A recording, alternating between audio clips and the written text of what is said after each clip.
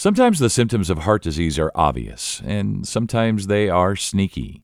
For example, extreme tiredness, nausea, pain and swelling, stress, and anxiety may be the signs of heart disease.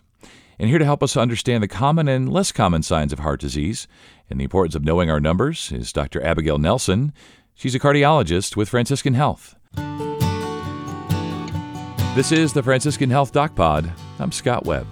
Dr. Nelson, the symptoms of heart disease are often not that obvious, right? So we're going to kind of talk about that today, the less obvious signs and symptoms of heart disease.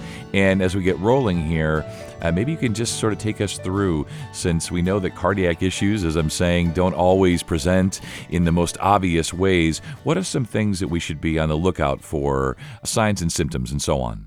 You're correct. Not all cardiac symptoms are the obvious crushing chest pain that you typically see on television. A lot of times patients can have very vague symptoms such as unexplained fatigue, exhaustion, shortness of breath, or even things like nausea and indigestion.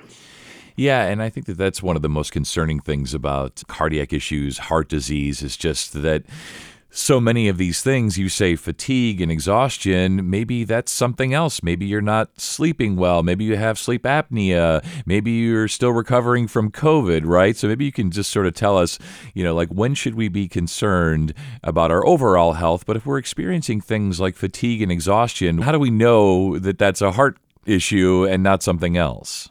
These vague symptoms definitely can be a result of restricted blood flow to the heart caused by blockages. And these symptoms typically will be worse with activity or exacerbated by anxiety or stress. Now, if these symptoms continue to recur and persist without improvement, patients should definitely consider visiting their doctors for further evaluation and not just to brush them aside and continue to ignore them. As you said, a lot of risk factors are involved, such as sleep apnea, family history, smoking, high cholesterol. So being aware of potential risk factors that patient could have, putting them at higher risk, is also very important. Yeah, it definitely is. And you mentioned risk factors. So let's talk about that. The risk factors are sort of complicating conditions, right? So, yeah, we know that family history, genetics play a role in a lot of the conditions that people suffer, but also things that we do to ourselves, behavior, lifestyle, whether that's smoking, untreated high cholesterol, diabetes, high blood pressure, and so on. So maybe you can talk about that a little bit, the things that we tend to not go to the doctor for that we should, things that aren't being treated, and just generally how we may be contributing to our heart conditions. As you mentioned, family history is something that most people are well aware of. However, things like high blood pressure, high cholesterol, smoking, inactivity, not exercising, being overweight, age, diabetes, and even sleep apnea can definitely put you at risk for developing heart disease at various times. The most important thing to understand is your numbers, as they say. Be aware of your blood sugar numbers, blood pressure, total cholesterol, and BMI. So things are to look for. You want your blood pressure goal to be less than 120/80. You want your blood sugar to be less than 100. You would like your total cholesterol to be less than 200 and BMI to be between 18 and 25. So things that you can do at home to kind of improve your own health would be to schedule regular exercise, watch the weight, be mindful of eating habits. If you're not getting adequate sleep, to be aware of that and perhaps seek help early to make sure you're not missing sleep. Continue to be aware of your goal numbers so that you can work with your physician to achieve these goals through treatment or lifestyle modification. Yeah, and we've heard, and I've definitely heard hosting podcasts that, folks during COVID have been delaying healthcare. We know that time is heart, time is brain when we think about heart conditions, heart attacks, strokes, and so on. Has that been your experience through COVID? And do you see more folks coming into the office now? Do we feel like we've kind of turned the corner a little bit and folks are back to maybe taking care of themselves a little better?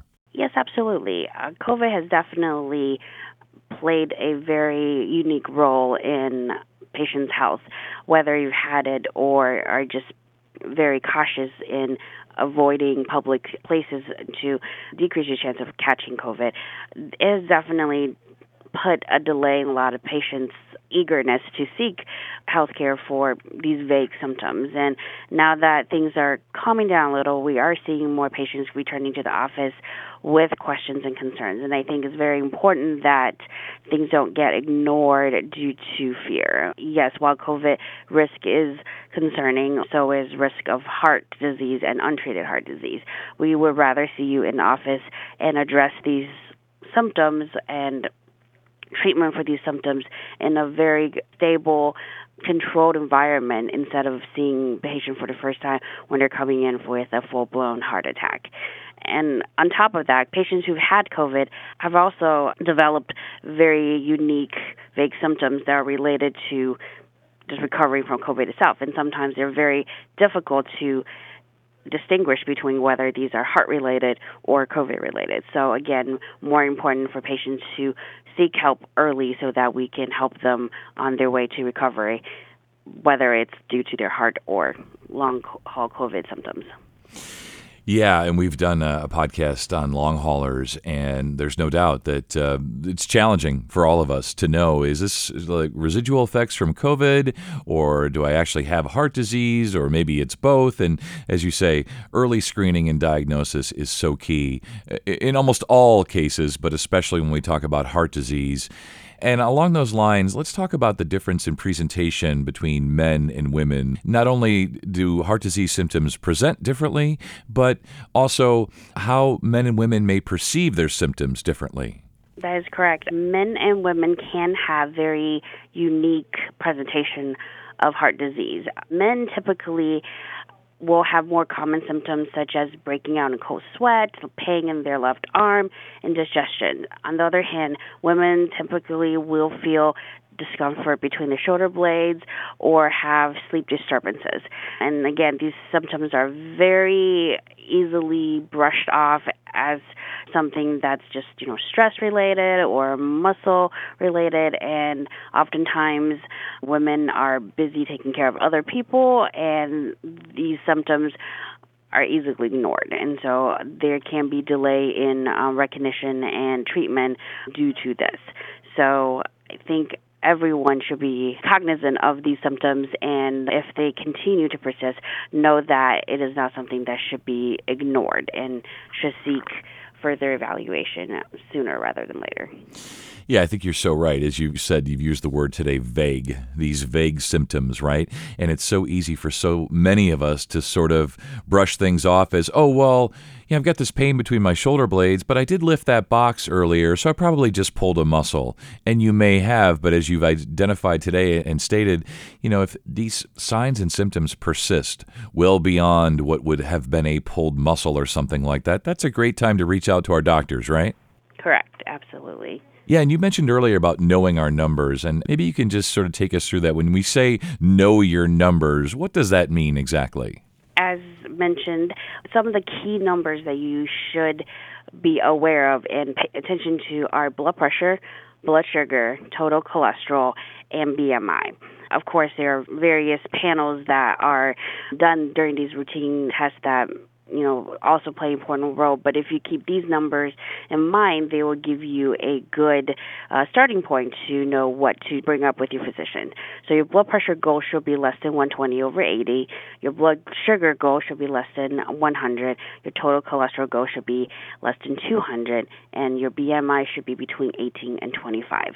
Now, when you see that your numbers are higher than these goal numbers, it is definitely a platform for you to have an in-depth discussion with your physician on treatment options that can help lower these, in addition to medications, which I know a lot of people can be resistant to in the beginning, but there are a lot of things you can do through diet, exercise, that can help achieve your goals without medication if that is what you prefer in the beginning. But being mindful and being active in your care will help kind of get you to these goals early and prevent development of heart disease down the line.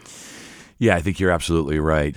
So it's been really educational today, Doctor. As we wrap up, what would be your takeaways when we think about the vague symptoms of heart disease? What do you most want folks to know?